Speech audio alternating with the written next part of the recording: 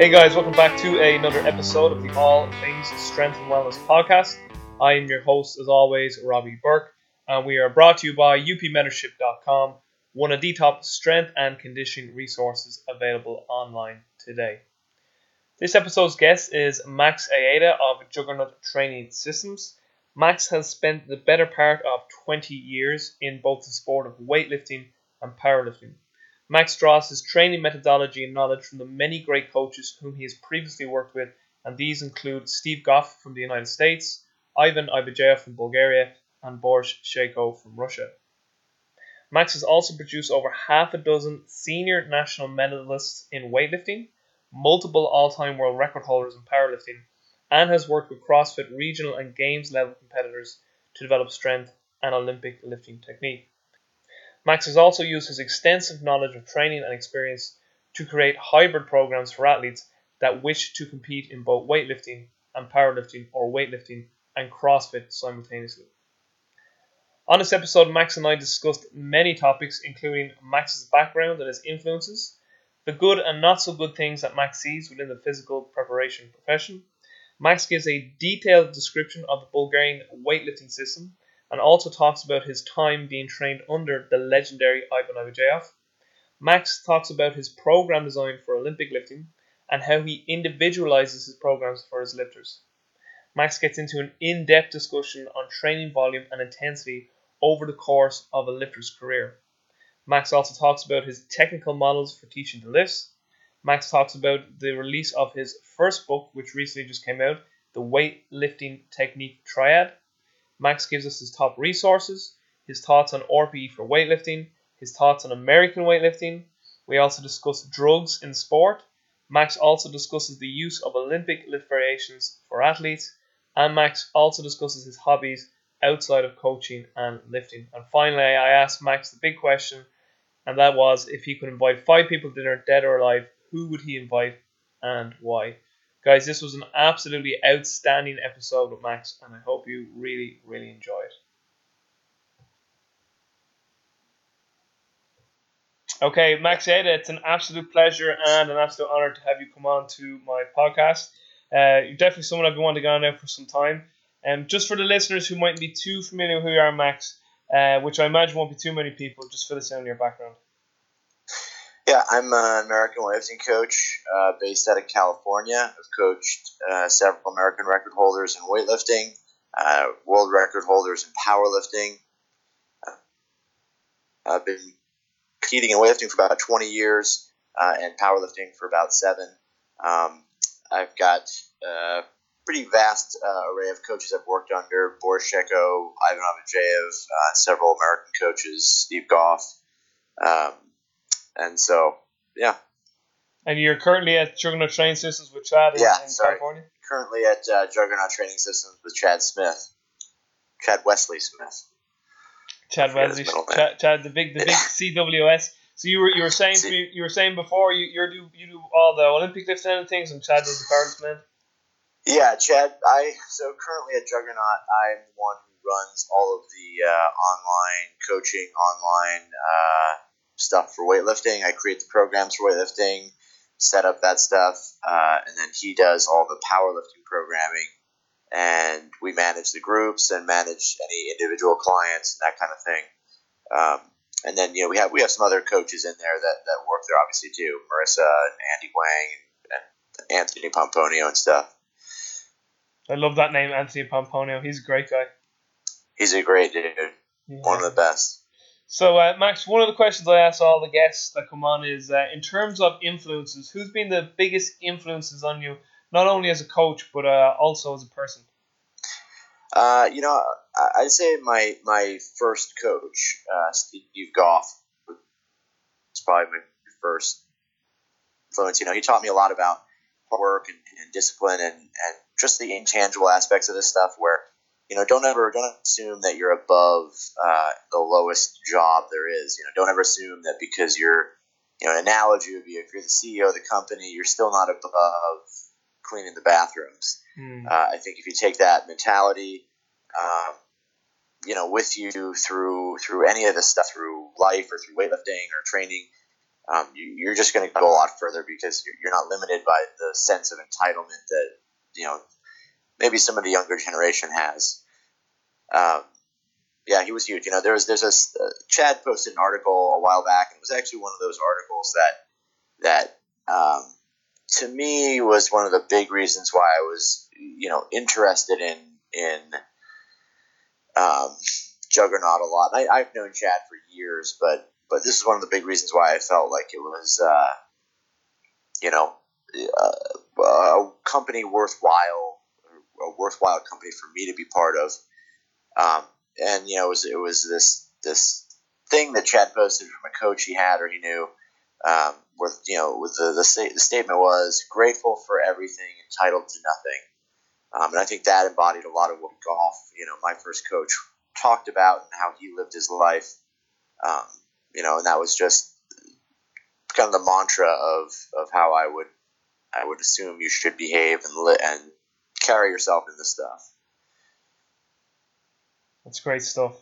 So another question I like to ask all the guests that come on, Max, is in terms of the whole physical preparation, profession, fitness industry, etc., what are the good and not so good things that you are currently seeing? And with the not so good things, is there any solutions you could offer up? So basically, what is it that you see that makes you proud to be a part of the profession in? And then what are the things that doesn't make you so proud to be part of the profession? And with the stuff that's not making you proud, like what sort of solutions may you offer up there?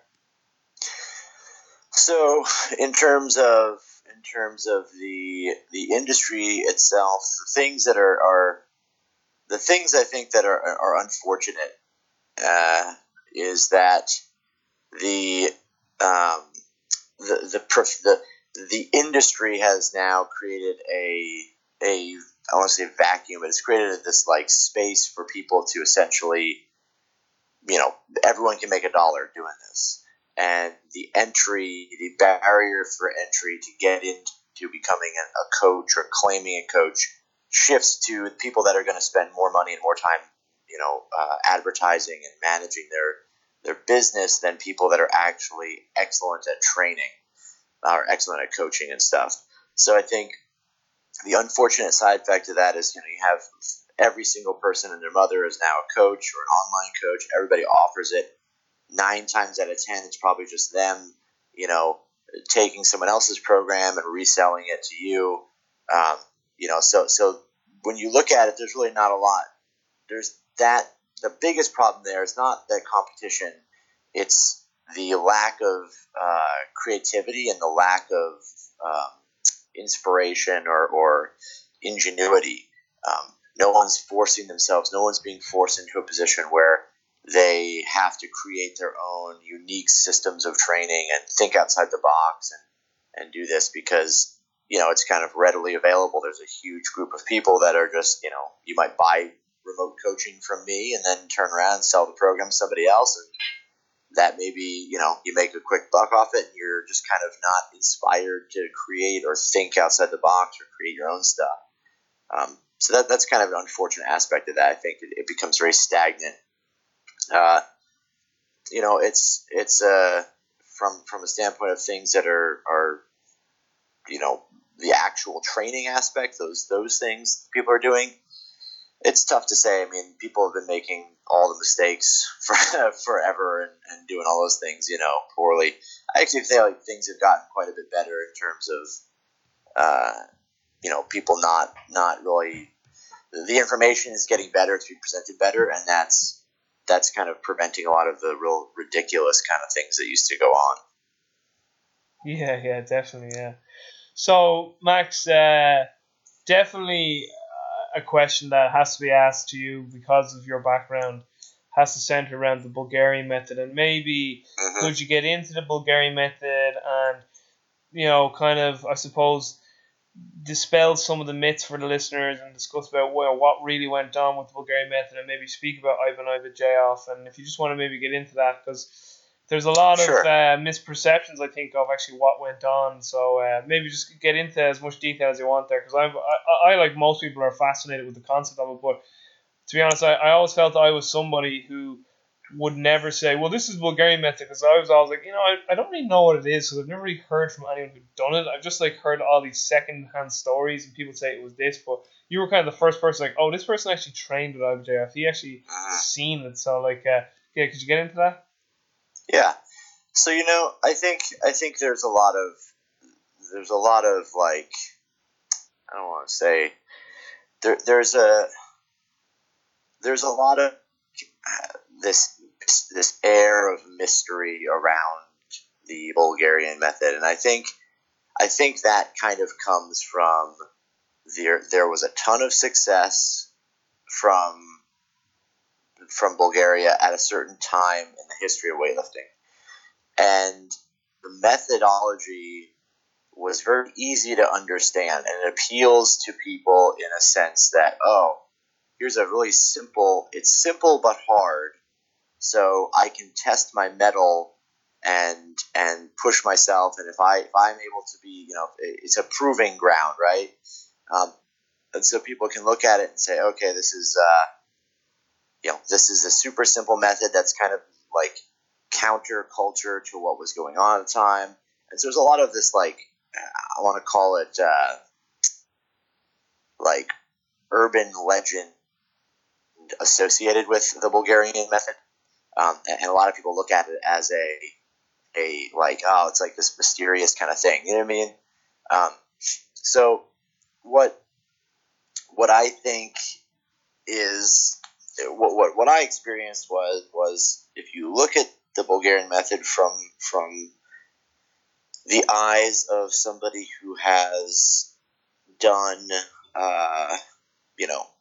who understands training on some level, who has an understanding of the scientific principles that govern training, you're going to end up looking at it and saying, okay, there's really nothing particularly,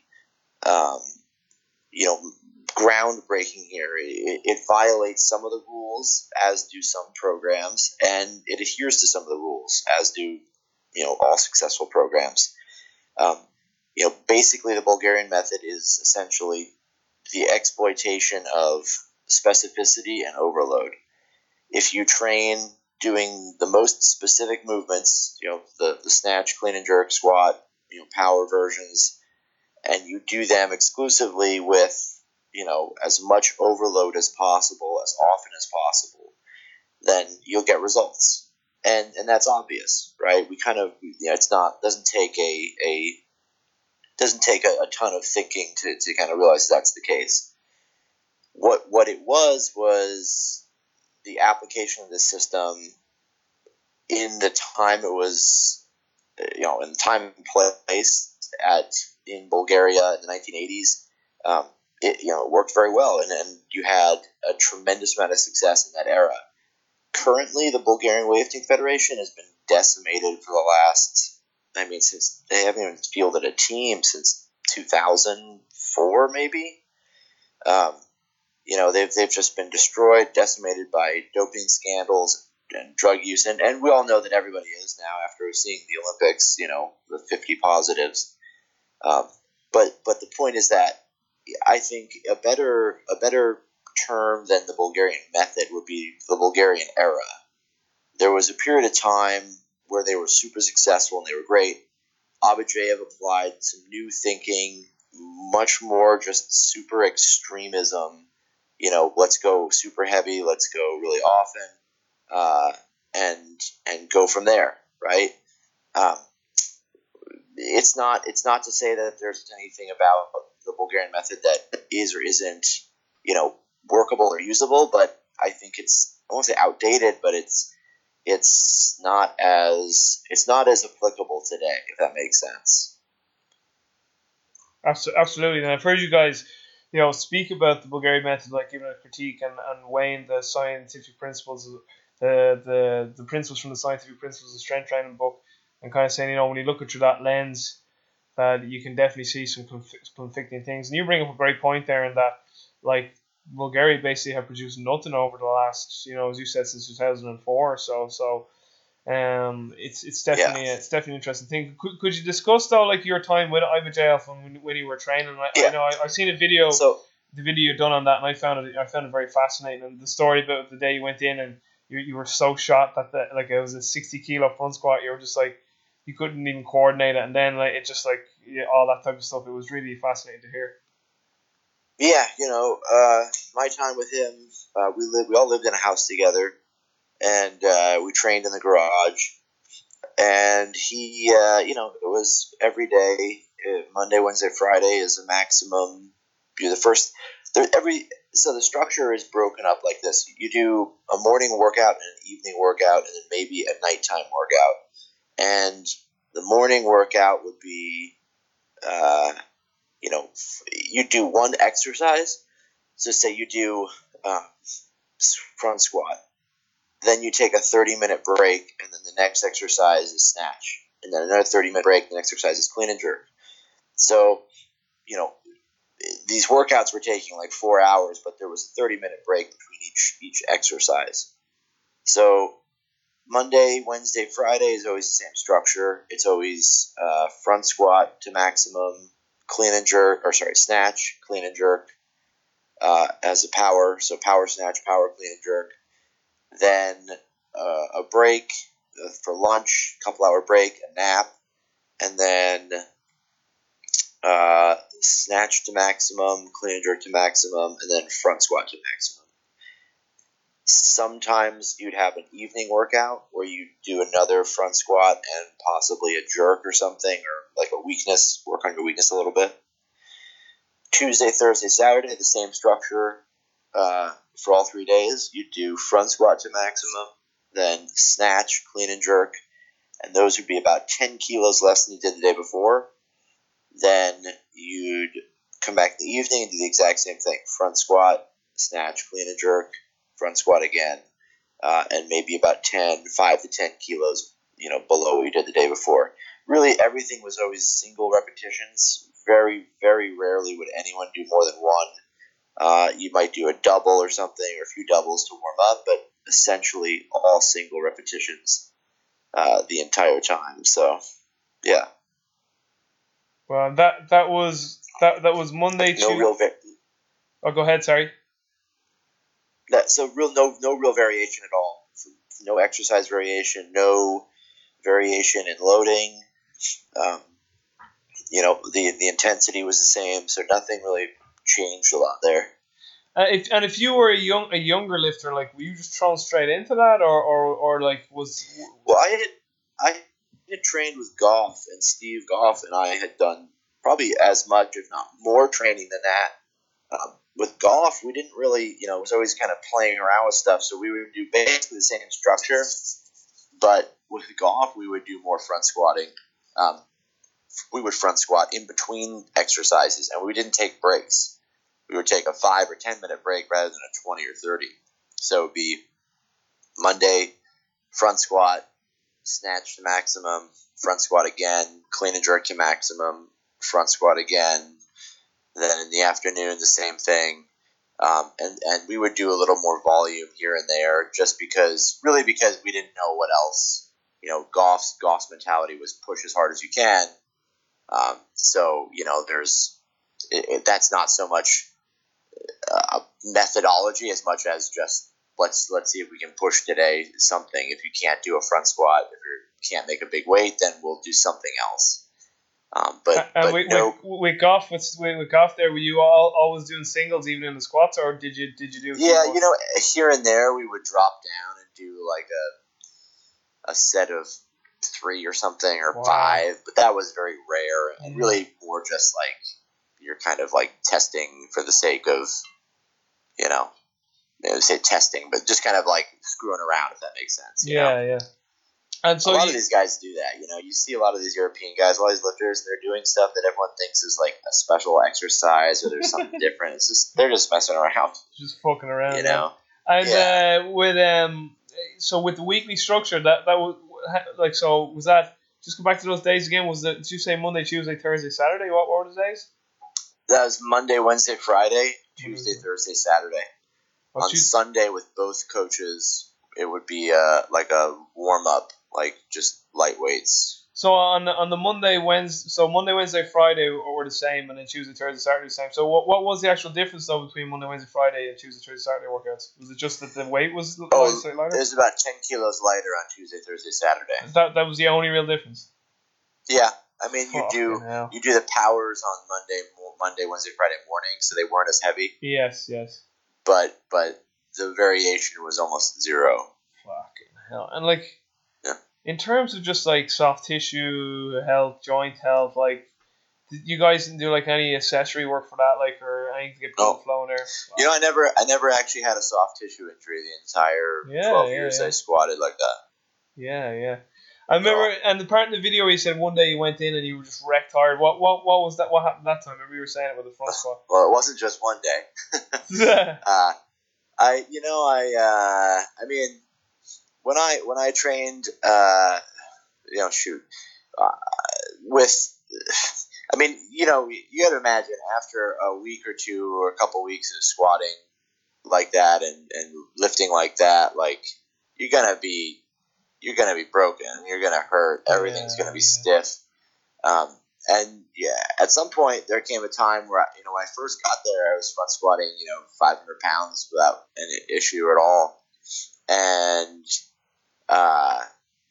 by the time I don't know how many weeks into it, I was destroyed, and I couldn't even do a 70 kilo front squat. I couldn't stand up with it. But then like a day later, I front squatted maybe 230 or something. Yeah. So I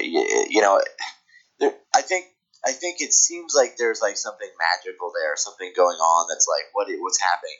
The reality is just that you're in a situation where your body is overloaded. There's so much stress. There's so much of so much stimulus, and if you just continue to apply it, eventually there's some kind of adaptation that takes place. That doesn't mean it's the most beneficial adaptation for every lifter for what they need to become a great lifter, but at some point you're going to be able to tolerate that kind of training. It's anyone can do that. Anyone can train like this.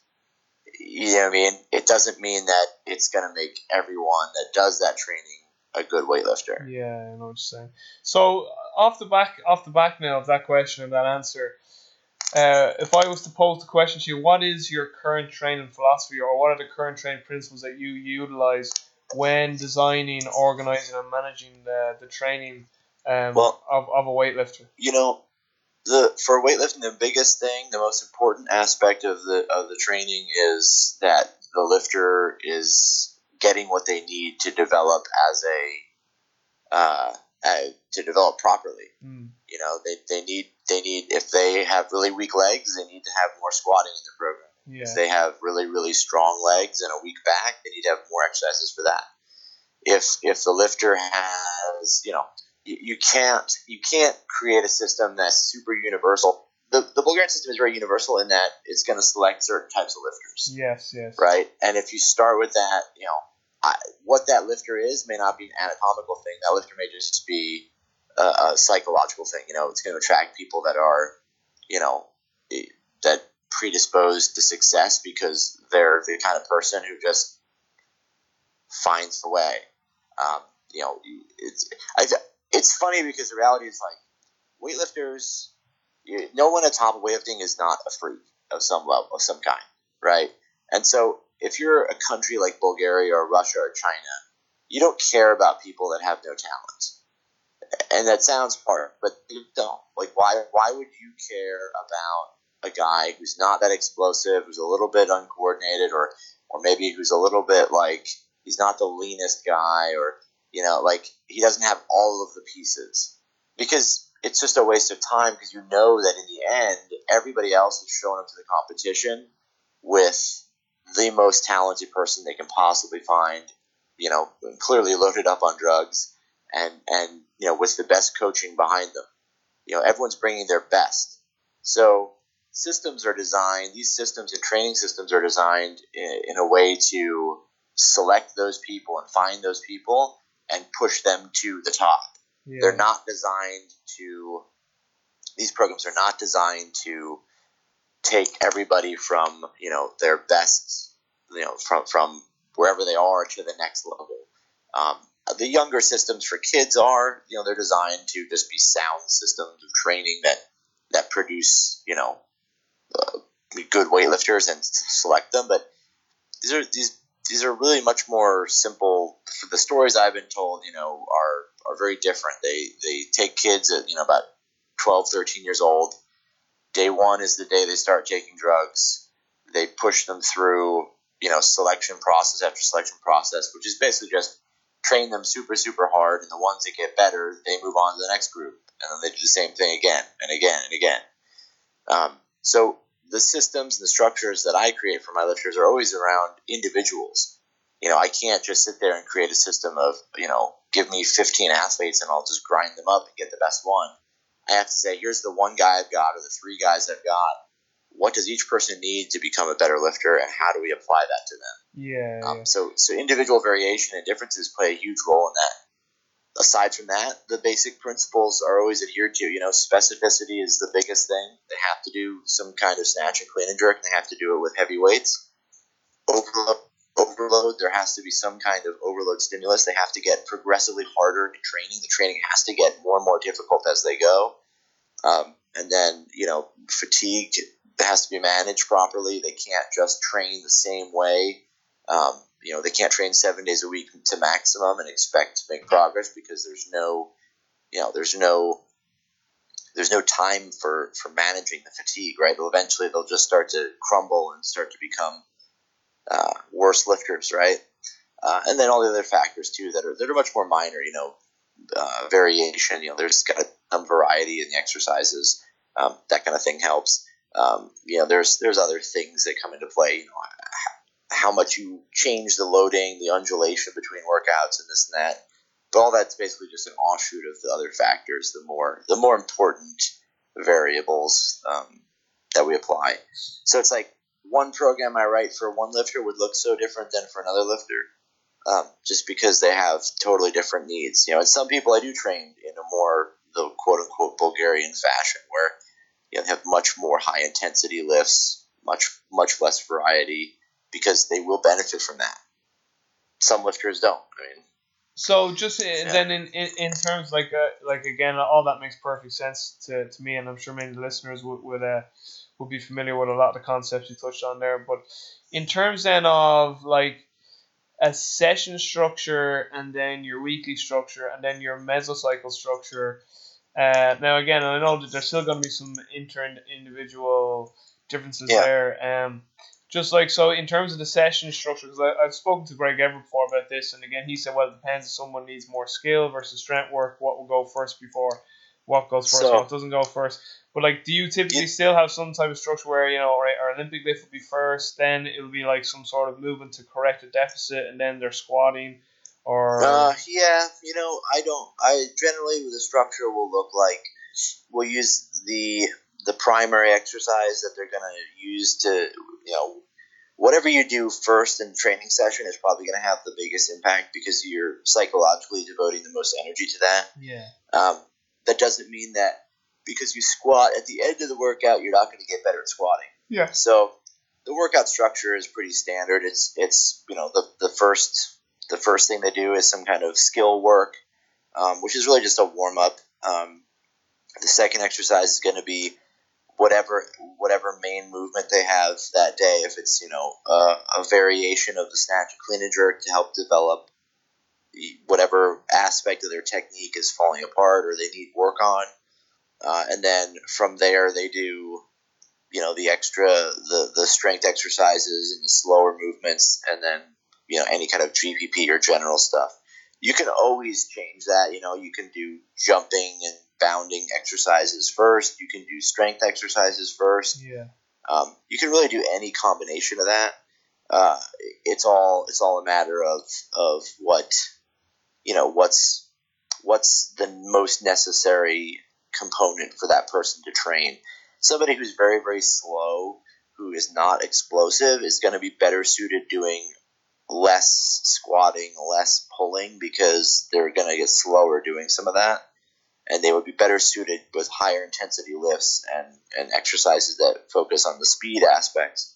Somebody who's very, very weak, who has good technique and is very efficient, they need to spend most of their time on training to become physically stronger. The mesocycle, the macrocycle, the microcycle, those things are all going to be determined by, what phase of training they're in. Do we have a phasic structure? If we have a phasic structure, what time is that in relation to their competition? And then what do they need to do there, right? So somebody who's really advanced, who's not very, a good example would be Colin Burns, right? Colin Burns came to me, and he was very advanced. So in training, I'll kind of give a little back thing here. There's the way I look at things. There's essentially two main periods of training time for every lifter, and this is like over a career. The initial period, which is a development of the total training volume, so this kind of building period that takes place, maybe let's say like the first 2 to 5 years, maybe as much as 6 or 7 years, of them increasing the training load, so doing more and more and more volume, building and building and building to the point where they're training at the highest level of volume they're going to do. So when you first come in the gym, you're going to train 2 or 3 days a week, 4 days a week. By the time you're 5 years in or 3 years in, you're basically at training the most you're going to train. For some people, that's 6 days a week or 7 days a week, doing hundreds of lifts a week. For some, that's less or more. Make sense? Yeah. That initial period, its main focus, its main function is to both obviously bring the lifter up to the standard of training volume they need to do, but at the same time, it puts them in a position where they become technically sound. So their technique solidifies, and they become basically as efficient as they're going to get as a lifter, right? So I don't know if you have a copy of the book I wrote, but you basically have, efficiency is going to be determined by how high you pull the bar relative to your own height, and basically once you get to 100% of that efficiency, you're not going to improve much beyond that technically. You can improve your coordination and you become a better lifter, but your technique, your efficiency can't get any better. So that initial period of time happens, all his volume is accumulated, the lifter has a sort of consistent, standardized structure to the amount of training they do. Their efficiency is at the top. It doesn't mean that they're as strong as they can be. So the second period of training that takes place after this initial one, where they've developed this big volume, is an intensification period that basically they are trying to maintain the volume or slightly decrease the total training they do, and they continue to do more and more intense loading. That means, like, on an average, the weights they're training with get heavier and heavier and heavier, and the exercises they do become less and less distant from the competitive exercise. So basically, you can look at it in that sense, where if I have a lifter like Colin Burns who came to me, he had basically had this first period of lots of high volume training, a ton of exercises, and a large base of training. From there, the training becomes mostly focused on intensifying the load. So more, and in his case, he's very weak physically, so his squats were not strong, his legs were not strong, he was unstable overhead. Those things were what we intensified, and that's what we started to push and develop those aspects of his training. He's still in that period, obviously, so he'll continue to intensify that, I assume, and get more results. As you progress through your training, you should get more and more specific and more focused, and do basically only snatch and clean and jerk with maximum weights at some point. So that basic structure is always followed, this accumulation and this intensification. It follows the course of a whole career. So early in your career, those first several years are all about developing and accumulating the training volume. the second, half of that period is determined by, or is sort of not determined, but signified by a intensification of the training load. So that, where people are relative to that distinction, are they efficient or are they inefficient? Do they lift weights with the maximum level of efficiency and consistency, or are they still in the learning phase and the accumulation phase? Make sense? Yeah, that's absolutely, makes total sense to me. So that's on, as you said, that's on a macro scale in terms of career, and also on more of a, well, I won't say micro because that's the weak, because people associate with weak, but a mesocycle sort of scale as well. In terms then of your macro, and again, I know like this could obviously be individual to the lifter, but would you be more of a proponent of like, high days alternated with lower days in terms of high day in terms of more stress in the nervous system versus maybe a lighter day in the nervous system, so it could be more of a heavy day on Monday, Wednesday, Friday, and more velocity based day on the Tuesday, Thursday, Saturday. I've seen that model. And would you be more of a proponent of training snatch and clean on every single day, or do you like to alternate between? Do you like to have a more snatch emphasis day, a more clean and jerk emphasis day, or so? Totally depending on the lifter, but okay. I can kind of speak to that. One, there's always trade-offs, right?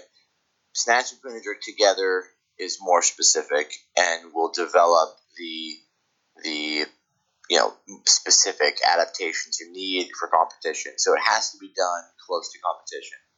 The further from competition you get, the more you have room to play with. Early in the training cycle, in that accumulation phase, or in that hypertrophy block or general block, there's a lot of names for it, but early in the training cycle, separating snatch and clean and jerk to different days is beneficial for beginners and advanced lifters, in that for beginners, they can focus on the coordination of one exercise for the whole day. Yeah. Everything you do is snatch based, right? You might do like a muscle clean or a power clean, but that in and of itself is not vastly different than a snatch, and it's not like you're doing the complete clean and jerk or vice versa, so the whole snatch. So the benefit there is the ability to focus on the technique more, the ability to coordinate the movements of the technique more, and emphasize that. For the advanced lifter, the unidirectional loading like that is beneficial in that you can increase the training resources devoted to the lift and get a bigger response, a bigger stimulus from doing that. If you're only able to do, let's say, 100 lifts in a day, which is probably way too many, let's just say you're going to do 50 lifts in a day. If 25 of them are snatch, 25 of them are clean and jerk based, you're getting basically half of that volume for that.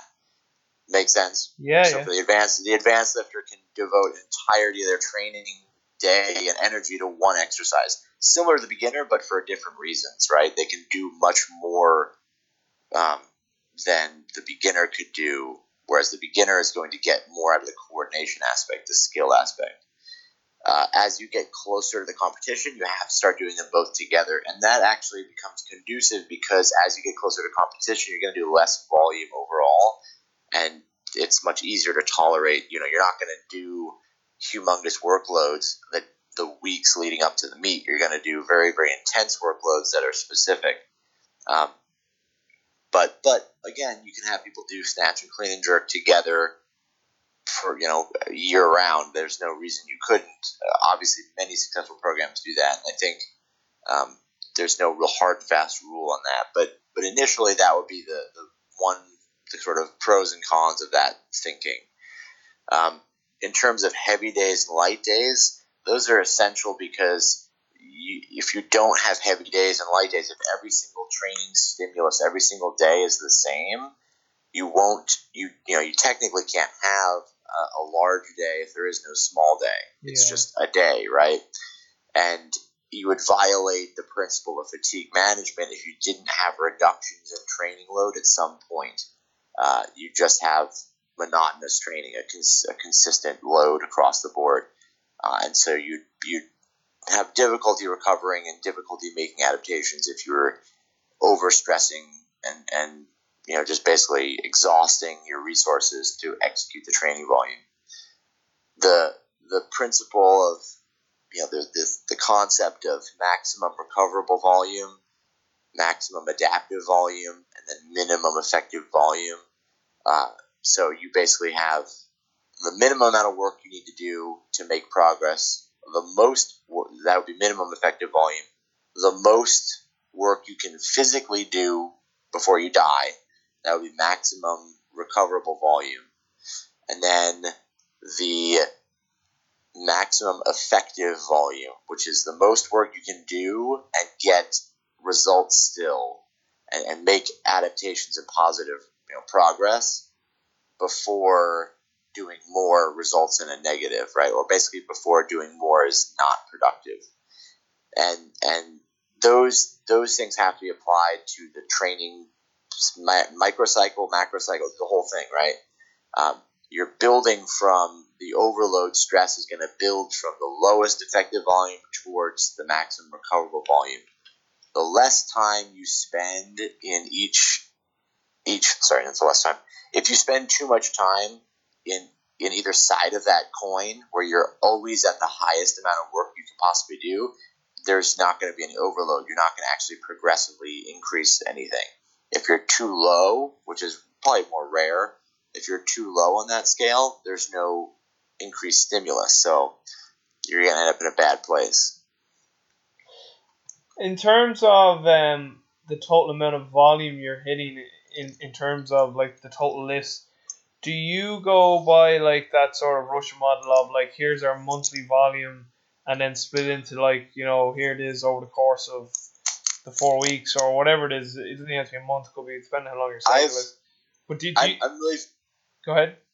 Sorry, I'm really familiar with that structure. I, as a powerlifter, I trained with Boris Shako, who used Medvedev's whole system. He basically used that same training system for powerlifting.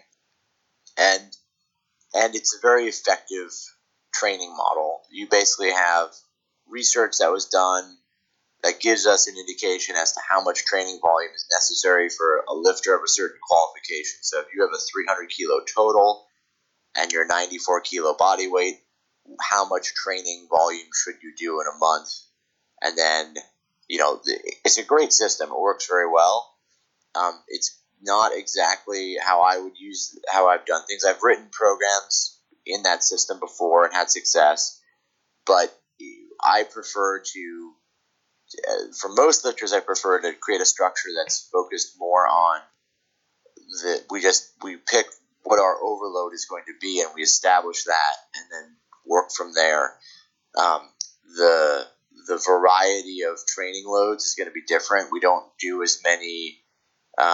It's much more unidirectional, right? The loading is more unidirectional. The phasic structure is much more pronounced. So there's distinct phases that are much more unidirectional in their loading. This is strength. This is technical coordination block. This is a peaking phase.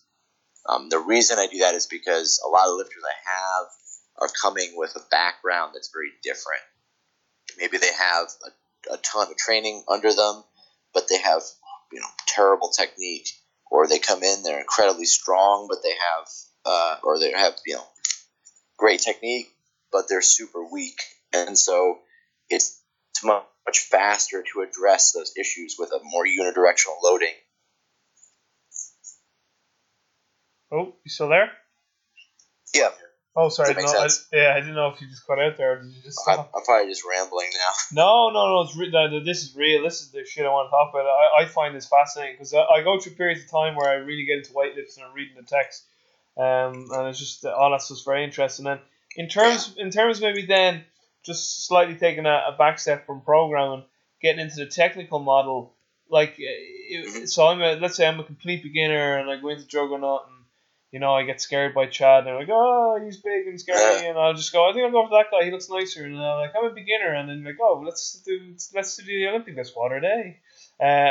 So, like, how do you teach technically the Olympics from a technical standpoint? Do you go top down, do you go bottom up, or what way do you like to do it? I mean, I've done both. If somebody came to me and they had done a snatch before, if someone comes to me and they're like, I want to learn a snatch, I'd give them the bar or the stick, and I'd say, show me snatch. If they've done it or know of it, then we just start there. We just start with what you've done. Like, okay, show me what you do, and then you kind of just put them in different positions and adjust them and just watch them and kind of help them and just show them how to move, right? Because that's really as fast a way to teach it as any other way. This is one thing that I think has kind of stemmed from, and I even do it in seminars and stuff. It stems from the aspect, like we talked about at the beginning, of lots of people getting into this. People try to create like a proprietary system or create something that allows them to differentiate themselves from a business standpoint. I teach the lifts this way, or I teach the lifts that way, or I call them this or call them that. This is my proprietary system of training or of coaching the lifts. And then they push that on everybody. So, progressions in weightlifting technique, that didn't exist before. I don't remember anyone having like a progression, like a special model of like, hey, here's what we do here and here and here. Here's this like 5 steps you do to get a snatch down. When I started lifting, you just went in and like your coach was assumed you knew what a snatch was, obviously if you're in weightlifting gym, and you just start doing it. And I was a terrible lifter because like a lot of the aspect, like teaching and models is kind of stems, I think, from the competitive nature of business. So, I've taught people from the top down, from the bottom up. I've taught people from, just take a bar and let's start doing it and showing them. With a kid, the best way to teach them is going to be from showing them. Maybe you break the movement down and start from the hip or from the hang or from the knee or something, or put on blocks. And those are ways to just kind of simplify it so they don't have to do as much. But from a standardized, this is the best way to teach things, then, it's tough to say. I mean, I don't think there's really any huge, I don't think you're going to find a bigger impact, this way or that way. Yeah. I will say that generally it's easier to start people that come into this sport later in life from the top, starting with the overhead squat, starting there, because they're generally less flexible, and they're going to come in with some mobility issues or physical, limitations, and they can generally get into the top positions better. Some people just can't get into a start position. They're going to struggle with that, and so you might get a little more benefit from somebody starting from the beginning, or starting the beginning of the lift from the top and then working their way down to the floor. But I've seen both ways taught effectively. Okay, Max, you have to promise you won't get super pissed off with the next question. All right. So I know you listened to one or two of the Jug Life podcasts, and you got pretty riled up when the question of Louis Simms's Olympic strength manual came up. So I've read the manual. I've actually visited Westside Louis, and he's like anything, like he's got some great things, and then he's fucking mad and other things as well. Like, but just your take on the Olympic strength manual and what Louis also has to say about weightlifting. So the manual he put out, I don't know if it's the same book. Has he written another one? No, he only has the one. Okay, so I read the one in terms of Olympic lifting, anyway. Yeah, so I read that book. I was given a copy. I read it, and this is what I would take away from an objective standpoint, just being critical of the book and the manual and it as a what it is. It doesn't really it does from a theoretical standpoint. If somebody said, "Hey, here's my thoughts on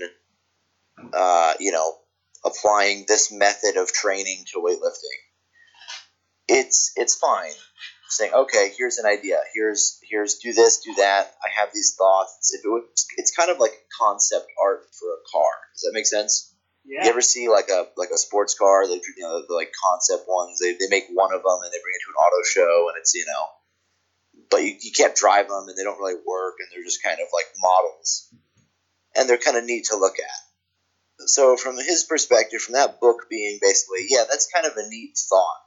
I like, that's cool. This is this guy's ideas.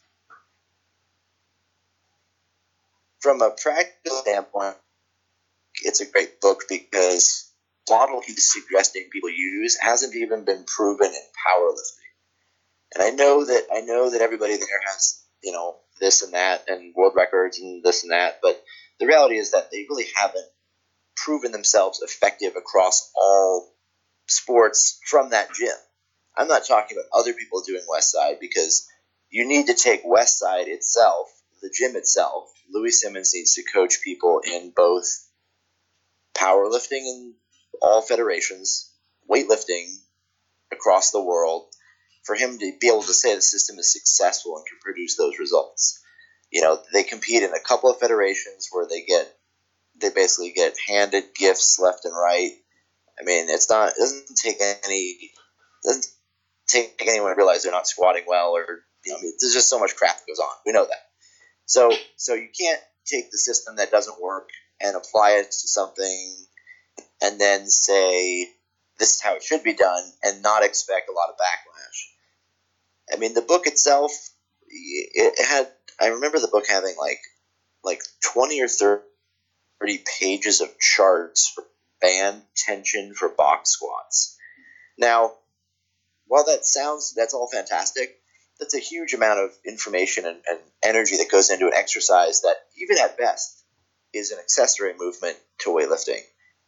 And it's just not, you know what I mean? Like, there's so much energy and so much shit in the book that goes into stuff that just doesn't do, it's just not going to work. You know what I mean? It's like, this has been tried. Like, there's a reason why nobody in the world does box squats with bands. Nobody cleans with bands or chains. Nobody does deadlift pulls with bands. Nobody does this stuff. There's a reason why. And it's not because they don't know about it. It's obvious. It's not, for one, it's not necessary. And if it's not necessary, why bother? Because the results are not going to be any better. You know what I mean? Russia, China have created basically assembly lines for world-class weightlifters. They don't use these things. It's not a mystery how these people are trained. I just think the book itself is it's just, I don't know, it's just not good. I mean, it's bizarre to me too, because you have to imagine, think about this. You're going to buy a book written by a guy who claims that he knows how to coach weightlifters, and he knows, and everyone else backs it up too, I remember Brandon Lilly making some posts like, everyone's going to be disappointed if he started coaching weightlifters because they're all going to, he's going to beat everybody. If you told me, hey, I can guess the lottery numbers every time, and I'm always right, I would say, why haven't you guessed them then? Why are you not a millionaire? It's all he's doing, he walks around telling everybody how he can do it, but would do it. Why wouldn't you? I mean, why wouldn't you make Olympic champions? That's the reality, is like, if you could do it, you would, because everyone else is trying to do it, and they're having a hard time. I think what he also comes back with is that no one goes to him, like no Olympic lifter will go to him. But I know what you're saying, yeah. That's like saying I'm not going to go buy a lottery ticket because no one's giving me a ride to the gas station.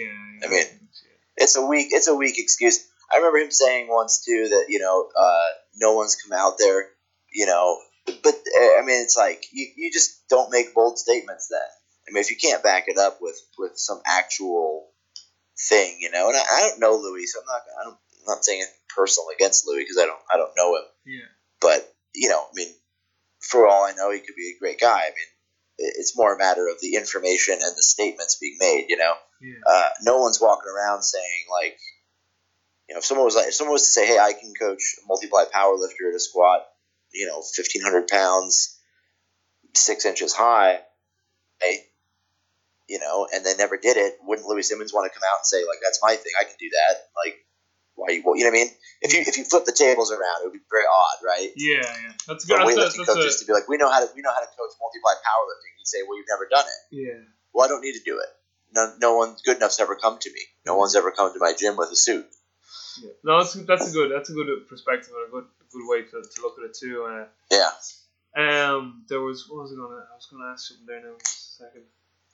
It just slipped my mind, so it did. Max, in terms of resources, like what would be your top resources for Olympic lifting? Is there any classic books that you always refer back to all the time? Well, I mean, I would say my book's pretty good, but which we'll talk about, the weightlifting triad. We'll definitely talk about that. Yeah, shameless plug. No, the best books, obviously those old Soviet texts are really good because they offer those books are good because they offer a glimpse into what a structure and a system is. Whether or not to take it as gospel and to use it entirely, it's a good introduction to, hey, here's a complete system of training. That's really excellent. Other books that are fantastic for weightlifting are not going to be directly about weightlifting, but Dr. Isserin, block periodization. Yeah, Vladimir Isserin. A second block periodization. Bondarchuk is very difficult to read, but Bondarchuk transfer training. Oh, it's like watching fucking paint dry, so it is. Yeah, but Bondarchuk's concepts, Bondarchuk's ideas are excellent. Bondarchuk is an amazing coach, and I think his stuff is very applicable to weightlifting. Then, from other perspectives, like training wise, Super Training is not a good book. I mean, it's amazing. It's an amazing resource, but it's like you're not going to read Super Training and get anything out of it that's going to change your mind or change it. You know what I mean? Like, have you ever read Baroga's book, Weightlifting Fitness for All Sports? Yes. Yeah. Do you actually have a hard version of that? I don't know if I did. I think maybe James Smith may have when I lived with him. Yeah, because I have a digital version. Yeah. Like, that book is so hard to get. Like, it's on, like, some mad websites, but they're all, like, €1,000. I'm like, no, okay, I'll just print off my digital one. Yeah. It's there's, like, a ton of books that are great, and really what I would say, the other side of the coin here is, Mike Israetel's book on Juggernaut, The Scientific Principles of Training, are huge. That's a fantastic book because the information is distilled so well for people to understand. Yeah. I love that book. I read that book cover to cover two summers ago. Yeah. I loved it. Yeah. Yeah, it's a fantastic book, fantastic resource. That and anything like Greg Knuckles writes is really good. Yeah. Not so much for weightlifting, but the very distilled information can help you understand a lot of stuff. But then the other side, is like the weightlifting books that come out. Things like the Weightlifting Encyclopedia and Greg Everett's book they're great if you're like kind of just jumping into the sport and you want like a good all around what's weightlifting. Yeah. You know what I mean? Like I don't have Greg's third edition, but apparently the third edition is phenomenal. Like, he really like put out all the stops. Okay. I have the second one, but apparently like the third edition is like it's a completely different book. Like, he went into way more detail. Yeah. But I have Dresner's book too, the Encyclopedia. I find that a good read. Yeah, they're good books. They're not the kind of book you're going to grab and become glean a ton from. But you're going to look at it and be like, oh, there's a lot of really quality basic information and some more advanced information and stuff. The biggest thing that the biggest place resource book wise is going to come from, those. I think the Isserin books are fantastic. I think the Bondarchuk stuff is great. The Russian stuff is fantastic. All the old Russian literature stuff. Also, I've read Boris Sheikov's book. He has a book on powerlifting that was translated to English. Is a great example. Is that out in English? Yeah, I have a copy in English. I don't know if it's out in English, but I have a digital copy. Wow. Who did Mike? Yeah, I think it is. Did Mike do the translation on that? Mike Israetel? I don't know if he did. I don't know if he did. He may have.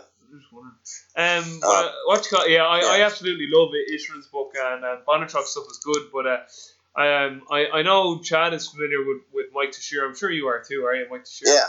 Well, Mike actually was funny because there's a guy called Derek Evely who's probably one of the best English-speaking individuals in terms of understanding Bondarchuk's work, because Bondarchuk actually lived with Derek in Canada.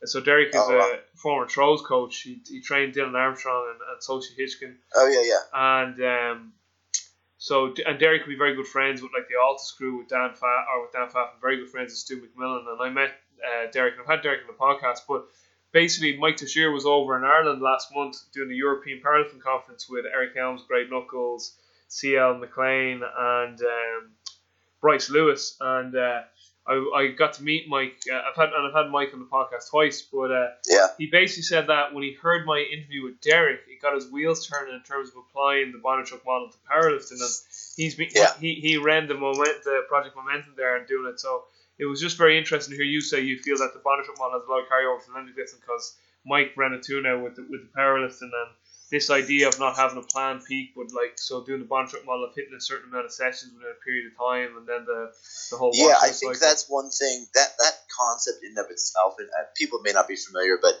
basically Bondarchuk, there's 3 different models in which a way a person adapts to something.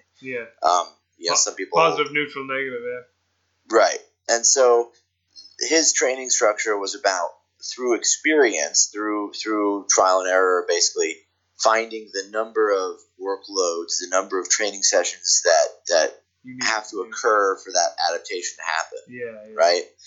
So you kind of have this, like, that concept is very interesting to me, because I've kept track of lifters training, and you see that kind of these patterns come out, and you start to see it. And from experience as a coach, you can look and say, oh, I can tell what shape this person's in. But when you actually look at that, it's like you can establish a much better training protocol. If you can say, hey, X number of training sessions is going to result in this positive outcome at the end here. How do we, what are those? What do we plan for? How do we structure this, and how do we control it?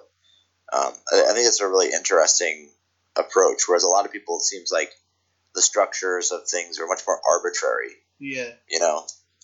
This many weeks of loading and then you go. Yeah, I found it fascinating too when I first learned from Derek, and it's a very, very interesting concept, because he said with Sophie Hitchkin, the thrower, Derek, now that for her it was between 33 and 36 sessions, and she always every time she just peaked at that. So he noticed that, right, and he noticed other trends. And Stu McMillan actually played around with it a little bit with Dwayne Chambers back in 2013 after the 2012 games, and because Stu always says, like, the first year after the Olympics is the great year to do all these mad experiments, and he just said that he hasn't had the balls to try it again with anyone else, but because the idea obviously of Bondarchuk is to like train your competition exercise on a very regular basis. But it's all like Stu was kind of like, well, how can you do that with a sprinter, because obviously the load in the CNS for it. Whereas maybe, throwing a shot put, it's kind of like he was like, how can I apply this? And so Mike T was sort of the same with powerlifts, like to fit them in every day. And obviously we know that with deadlifting, like, how do you do it? What do you do? And so it was very interesting to get his take on it too. And just off the back of Mike Teixeira, like, and I know you guys did a video on it lately, and I haven't watched it, so I don't know the answer to this, but what's your take on using RPE for weightlifting? So, it just does not, it doesn't have the same,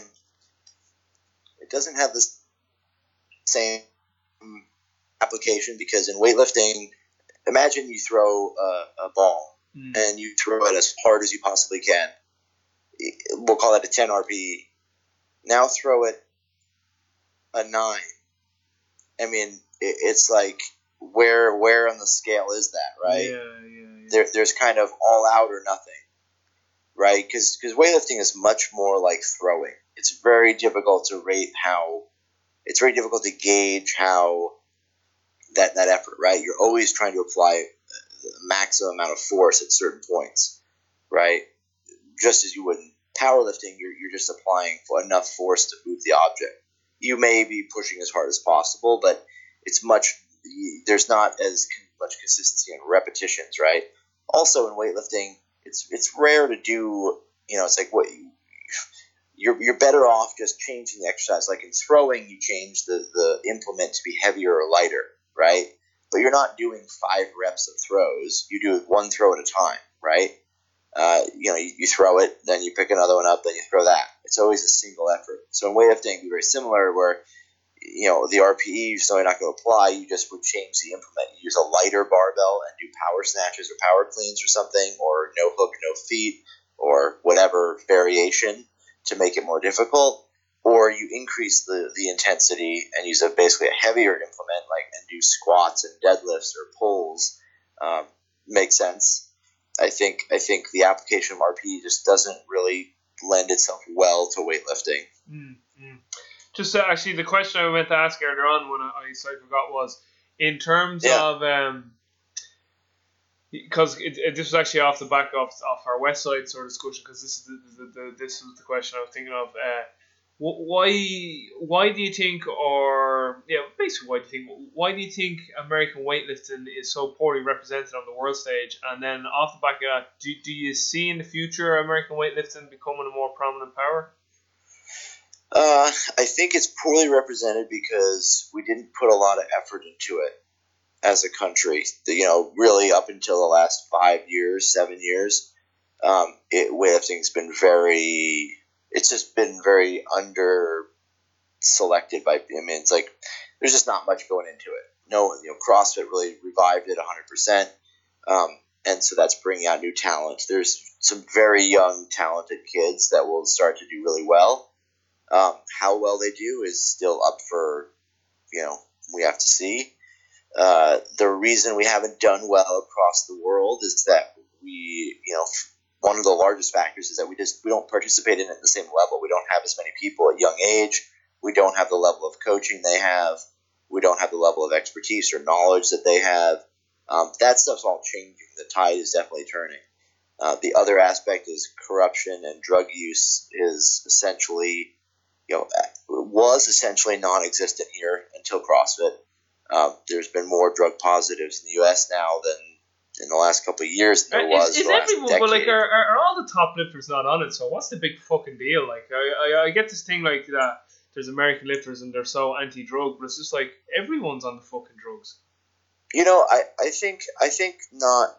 I don't think that's necessarily the case. I don't think everyone is. I think in the rest of the world, it has to be assumed if 50 people are failing drug tests at the Olympics, then all the top countries are. Yeah, this is what I mean. It's just because with what happened to Ilium, it's just and then the other thing was too is Illy, his fucking blood was back checked because of new technology or whatever, and then it's all he was on drugs. It's but the guy who finished 10th was probably on drugs as well. Yeah. I mean, it's tough, right? It's where do you draw the line, right? You have a bunch of people. I think the 94s in the 2012, 11th place or 9th place guy is the gold medalist now. Yeah. It's just it's a very bizarre world.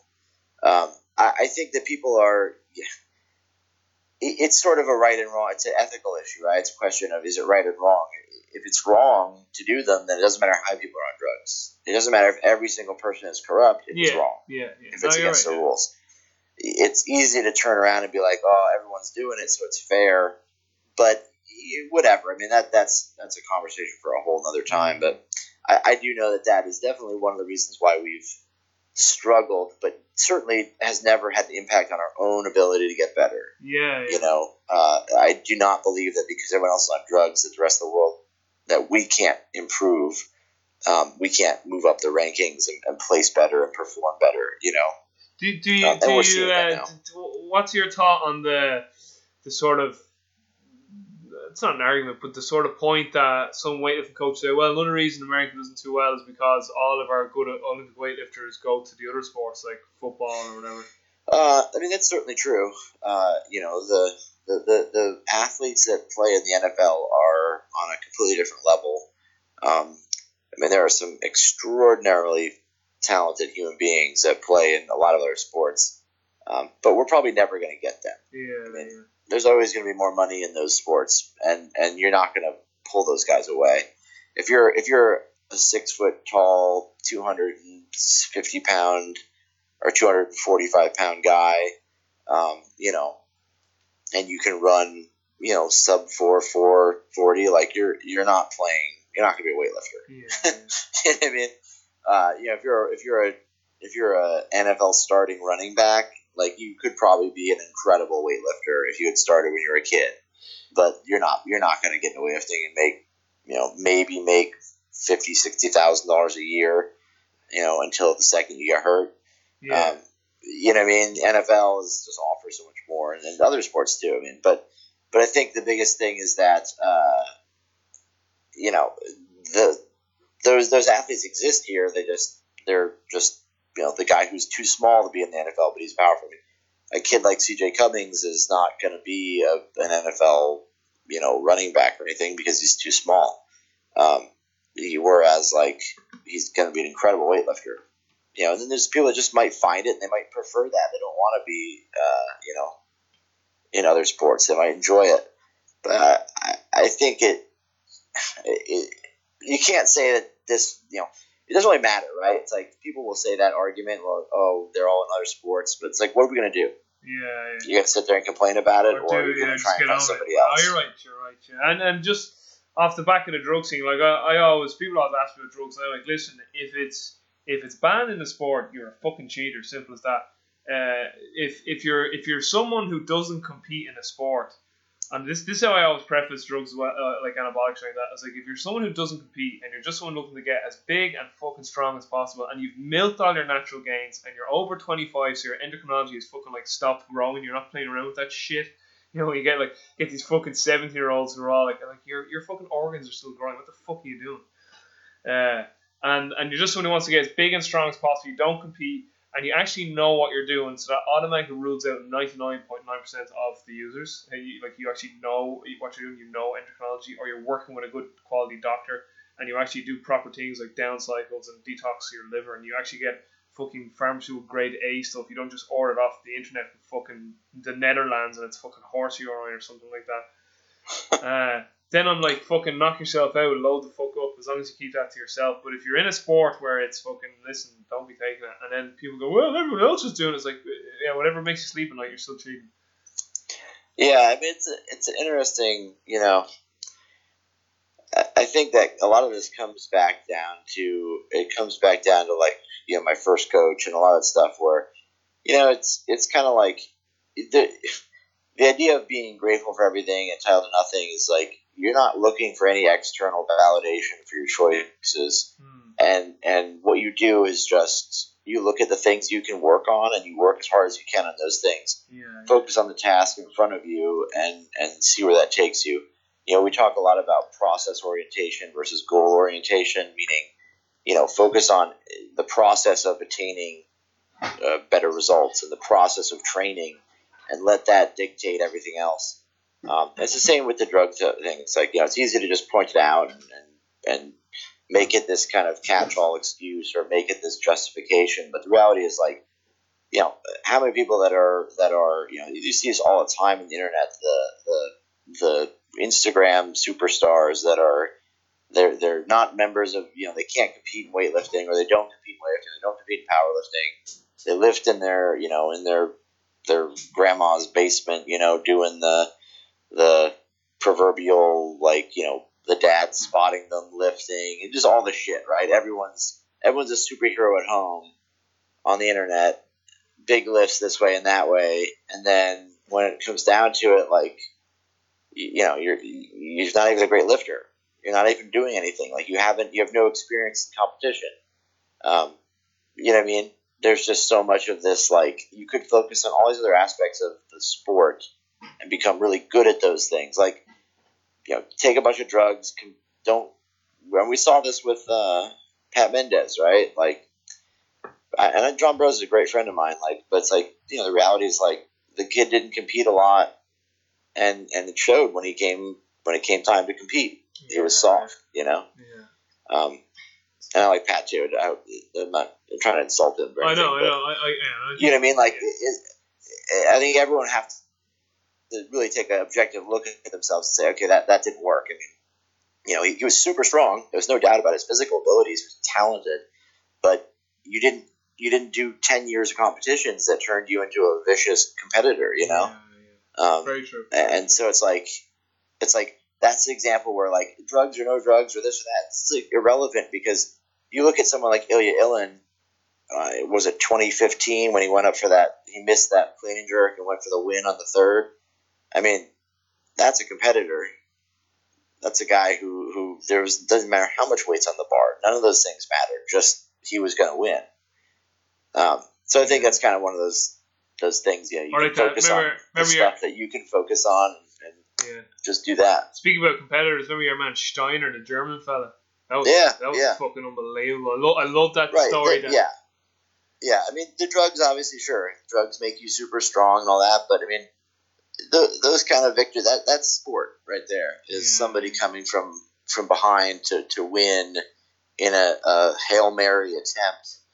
Like, that's the kind of thing that requires something that you can't just fabricate out of nowhere. You can't inject that shit into you, so you can't. Yeah. Something I just really want to get your thoughts on is Olympic lifting for non-Olympic lifting athletes. So using the Olympic lifts to develop explosive strength in athletes from other sports. And it's interesting because obviously you're friends with Jane Smith. You know Jane Smith, and I suppose, and I know Chad. I know Chad has utilized a bit of Olympic lifting with his athletes as well. So like a lot of with his team-based athletes. But basically, so what are your thoughts on utilizing the Olympic lift variations for non-Olympic weightlifting athletes? They're fine. It's from a practicality standpoint, it's probably hard to implement them with really excellent technique. Would you use them with non-strength based athletes? Well, non-Olympic athletes. Probably not. I mean, maybe like football, I would do some power cleans or something. I probably would avoid snatching. Although snatching might be maybe some snatch. I mean, again, a lot of that is like it's all general for them, so it doesn't really matter. The only reason I would do it is that it's a little bit more dynamic and it's a little more exciting, and they might train harder because they're doing something that's more enjoyable. It's from a standpoint of like building explosiveness and these things. It's probably no better than jumping or net ball throws or bounding and stuff like that. You just answered my follow-up question here. Like, so you're not one of these dogmatic coaches that is like you have to do Olympic lifts to develop explosiveness. No. There's many. You have to train. Many you have to train properly for the sport. Whatever sport it is. Because you always get some people come back and they'll go, "Oh, you medicine ball throws and jumping on boxes and sprinting, like they're all towards the speed strength end of the force velocity curve, whereas Olympic lifts are the strength speed end." And it's just like strength speed and speed strength are just velocities. Like we can just move something at that speed. Yeah, I mean, like I was just giving examples, but I mean, basically, you're not. There's the transference from a clean to the football field is basically zero. Yeah.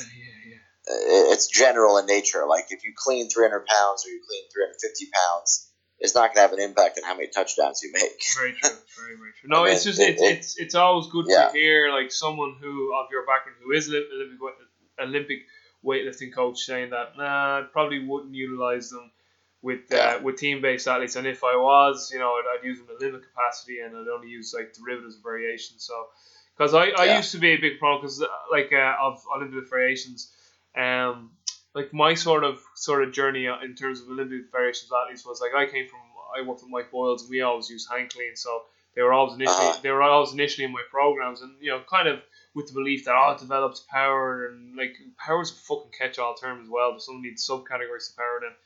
And then, right. What I started to realize was, that like, and just so you know, like the athletes who do the hand cleans of Boyles, like I know there's some videos out there, but in the general part, like they all do a fairly decent job at an Olympic variation for non-Olympic weightlifting athletes. But my sort of thought process is that, I always come back with there's a difference between learning something and mastering something. And my thought is that like a lot of the athletes, and this isn't just with Boyles, this is athletes I see who aren't Olympic athletes everywhere I've gone, and they all use Olympic lifts. It's like they always jump too early, they jump forward, the bar leaves their hips too soon, they never really get the full extension or what they're really looking after from the lift. And so my thing was the athletes have learned a proficient variation of the Olympic lift, but they haven't mastered it. And I always use the analogy of like I can't play the guitar, but like if you said to me, Max, Robbie, you need to be able to play me a song on a guitar in 28 days time, I'd be able to do it. Like I'd be able to learn. Yeah. I'd be able to learn a song and be proficient at it. But would I have mastered the guitar and be Jimmy Page or Jack White? No. So my kind of counter argument is that why would I spend time trying to master something that, as you said, that has fairly little transfer to their sport specific skill when I could be utilizing other methods or putting that time in somewhere else? So I suppose it's a time thing too. Like I also, if I knew I had an athlete for like at least a 1 year period and definitely up to like a 4 year period, I probably would like yourself teach some variations like some power cleans or hang cleans or hang snatch. But a lot of my athletes I only have for like 8 weeks of an off season. I'm like I'm not doing Olympic variations with someone who doesn't have to do in 8 weeks. You know, it all comes down to specificity, right? Yeah. If it doesn't, it's not going to have transference if it's not specific, if it doesn't mimic the sport movements. So, yeah. Yeah. Well, one thing I would say about Derek Evely said very good things too. He says there is a difference between specificity and transfer, and people get them confused in that. People automatically think that if it doesn't look like something in the sport, then it won't transfer. But then there's other parts to specificity, like there's an energy system component, there's a velocity component, there's a force component. Sure. It's not just the movement, though. Usually is the main component that will transfer over. But yeah, no, I definitely agree with what you're saying there. All right, here, listen, we'll wrap it up here, and before we go though, speak to us about this book of yours, so the weightlifting trial. You know, why did you feel the need to write it? I remember, who did I ask? So, I asked someone that one time, why did you write this book? I think it was Franz Bosch, and he goes, because it was on my mind for so long, and he's just like, I had to write it. He's just like, Chad, I have to give Chad a lot of credit for pushing me to write it. The book is basically how it's sort of like how do you look at all these exercises and determine what's appropriate for somebody. And the book really applies. The book is going to apply to people who are much more beginner in stature. There's not really, once you've developed the technique, it's not really necessary. I mean, the book is a good book still, but it really focuses more on the beginner and the process of, you know, what exercises do I select based on what is actually going on with my lifting? What do I need to change about my lifting? And how do I apply the right exercises? When I started lifting, and it still is the case, is people don't really know exactly why they do certain exercises. What does this exercise do? What are the adaptations that are going to be gained from this? How does this exercise actually change or affect my technique? And you know, so what I did is, you know, I always have a sort of basic structure in my mind as to how the technique of the lift, the different components of that interplay, not just the technique. A lot of times we fixate on what positions the body needs to be in, what does the technique need to look like, rather than looking at it from the compartmental standpoint of, you know, what is wrong, what different components make up the lift, and then how do we address those components. Clearly there's technique involved, but what are the more simple general components we're actually trying to affect? Biggest reason for writing it was, you know, getting something on paper to say, hey, this is how I select things, this is how to do it. It's been a really cool, for me, a cool experience to write something, because I never really did that before. I never really thought I would do something like that. And I'm kind of glad I did, because it gave me a chance, like, to see, okay, this is how I think about stuff. And I rethought about a lot of stuff as I wrote it, and now I'm kind of excited to try and write some more things, because it's just kind of it's a neat experience, you know, writing something and actually starting from nothing and putting your thoughts down and saying, hey, here's what I think about this and how I apply stuff to weightlifting. So we've Chad Wesley Smith, thanks. You still there? Yeah. Oh, I say we have Chad Wesley Smith to thank for this book. Oh yeah, basically. Snatch Wesley Smith. Yeah, but no, you're right though, because I suppose like a lot of coaches listening to this, probably similar to myself, we probably have about 4 or 5 unfinished books that we started like fucking 10 years ago. Yeah. But even if the book never sees the light of day, I still think it's a very worthwhile process, because what it does, and you touched on this, it really starts it really helps you to develop a deeper understanding of why you do what you do and why you believe what you believe in as a coach. Yes. So it really starts to consolidate your knowledge and to be able to rationalize and even defend to yourself why you do. And then even like what even happened when I started writing about stuff was that I actually started getting rid of some things. I was like, why is that in my program? I have no justification for that whatsoever. Like, and it's just right, like, yeah, exactly. And then you're just like, I was actually at a seminar last weekend with a guy called Jason Glass, and he had a good analogy. He says, if you've got 3 buckets, you got bucket 1, 2, 3, and he's like, bucket 1 is the shit you can't do without. Like, that is the stuff you know that needs to be in your programs. And he's like, bucket 2 is kind of like, it mightn't have full justification, but it's kind of give us a benefit, yes. Will it harm us? No. Probably worth doing in some sort of tertiary manner. And then he's like, bucket 3 is all the shit that just doesn't need to be there. It's like, right. And he's like, so what you need to do every quarter or every 6 months or once a year is sit down and go through your program and take out your 3 buckets and say, is there anything in bucket 1 and 2 that really should be in bucket 3? Particularly, has it moved down like in the pecking order? And he says sometimes maybe something in bucket 3 gets around to bucket 2, but more than likely it's just like taking the shit out.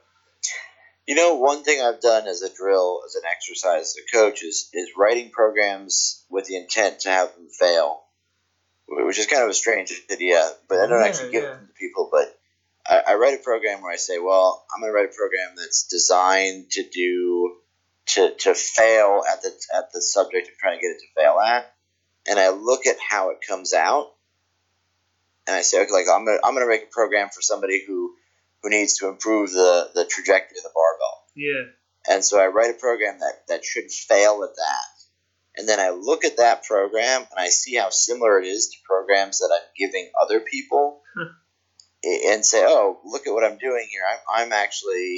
I've intentionally made this bad, and it looks components of this exist in other programs that this is wrong. Maybe I should be looking at this differently.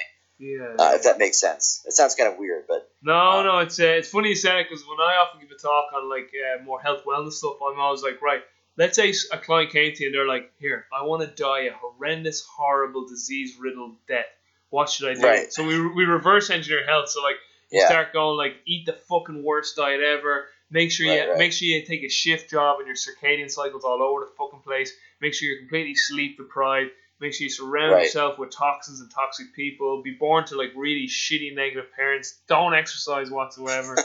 It's just so you're describing my life right now. Yeah. if possible, get in an airplane every day and cross multiple time zones and be in radiation all day long. It's definitely me. Yeah. This is definitely me.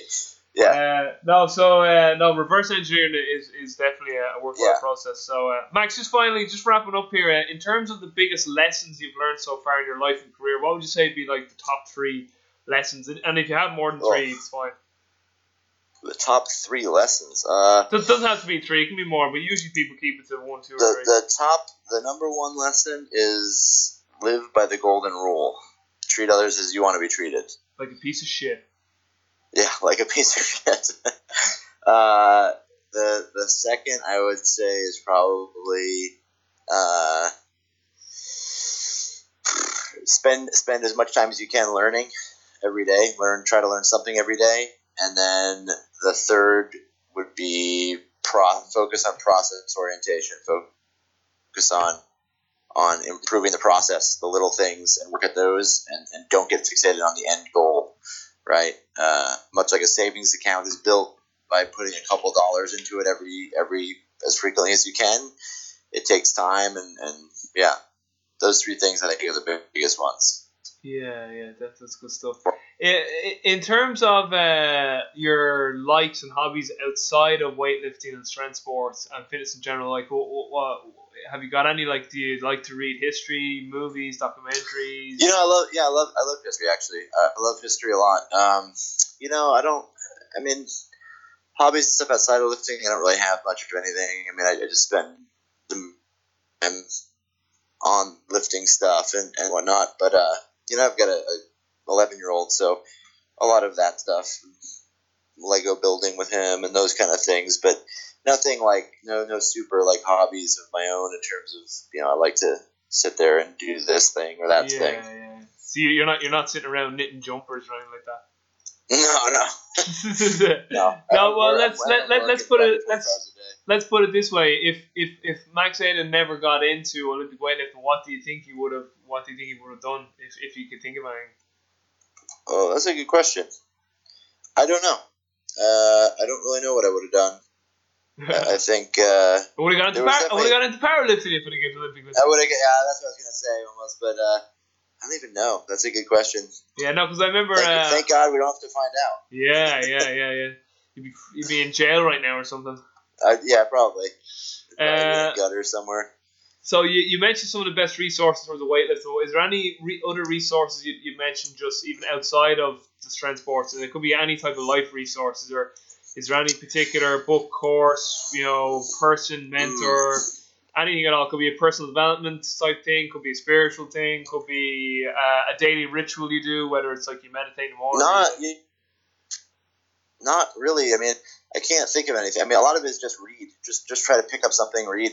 One thing I think that helps is just practice is to explore things totally outside of what you do. If you're into weightlifting, powerlifting, like pick up something that has nothing to do with that, and read it.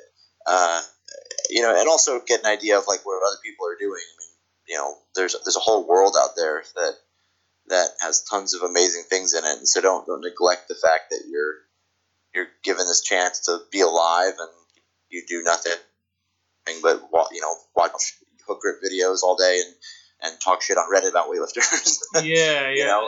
There's a ton of great stuff out there. Just read something every day. Yeah. Read and write every day if you can. I know we're wrapping up here, and this will be a whole question itself. Maybe we'll get you back on. I'd love you to talk with this because I want to get more sort of people who are in our profession to talk more about this. Is this idea of having and like a lot of people call bullshit this, but like having a little more balance in your life in terms of like you ever find some days it's just you're just always training, eating, and studying like our profession, and then it's kind of like I haven't seen my friends in like weeks, or for sure. Like just that little more balance to your family, and then you look back and say I'm kind of neglecting a lot of other things in life for that. I think that when I'm 90, if I live that long, I'll kind of go. That's a huge one. I think that's super important is to make sure that there's an even distribution of things in your life. You want to balance for sure. Yeah, definitely. All right. So, Max, where can people find out more about you? I know Juggernaut's a big resource. Just social media. Yeah, you guys can. You can find me at Juggernaut. You can find me. You can email me if you have questions about like any remote coaching or the online program through Juggernaut. Max at jtsstrength.com. And also the book. On Instagram. The book again is Weightlifting Triad. Yep. It's available. Triad. It's available ebook and paperback. Yeah, there's a paperback copy too. Max, final question. You have 5 places reserved in a restaurant, not including yourself, so it's 6. You can invite anyone you want, dead or alive. Who are the 5 people? 5 people? Oh, man. Dead or alive? Dead or alive. Dead or alive. I would probably pick... Jesus. Well, Jesus, Hitler, the Pope, and I don't even know. That's a tough question. I would say probably Misha Kokliev for sure. He was a lot of fun. Cool. Ilya Ilin was a ton of fun. Cool. Steve Goff for sure because he's insane. Who else? Probably Chad Wesley Smith would be there for sure. He takes up. Sorry, he takes up 2 spots, so that's all gone. Yeah. No, you got one more. I'd probably have my wife there because it would be fun to talk about what happened afterward with her. Yeah, that's gas. Max, this is an absolute pleasure. Thanks so much. And just for the guys listening, we had fucking technical errors at the start, so we were like audio shit 4 minutes in, then we tried to get audio still shit, and then it was just like third time we're lucky, and we got an hour and a half of gold there. So this is absolutely far exceeded what I was hoping in terms of information. Oh, awesome. Glad. Yeah, it was brilliant, and I'd absolutely love to have you back on again. Yep. So, listen, it was great. I'll do everything I can to plug your book. I'll be getting myself a copy of that book with a question. Excellent. Thank you. I'm really looking forward to reading that because I have everything from Juggernaut in terms of all Chad's books and Mike Israel stuff, and the quality's always absolutely outstanding. So I have no doubt it'll be brilliant too. Max, thanks so much. Just hang on the line for just 20 seconds while I wrap up. Yeah. So, guys, absolutely brilliant podcast with Max Ada of Juggernaut Training Systems. Make sure you check them out. Make sure you check out Juggernaut and subscribe to their YouTube channel. By the way, your YouTube channel at the moment is fucking amazing. It's good. It's a really. Does Chad do most of that work? Is it? The video editing stuff. Yeah, we do it. We have a guy who does the video stuff. It's gotten so good quality. Chad's the mastermind for sure. Yeah, brilliant. So, guys, make sure you check that out. It'll be in the show notes. For now, with the podcast, please share, please subscribe, all the stuff I usually ask for you guys to help me out with. And until next time, guys, take care. I'll talk to you all soon and stay strong.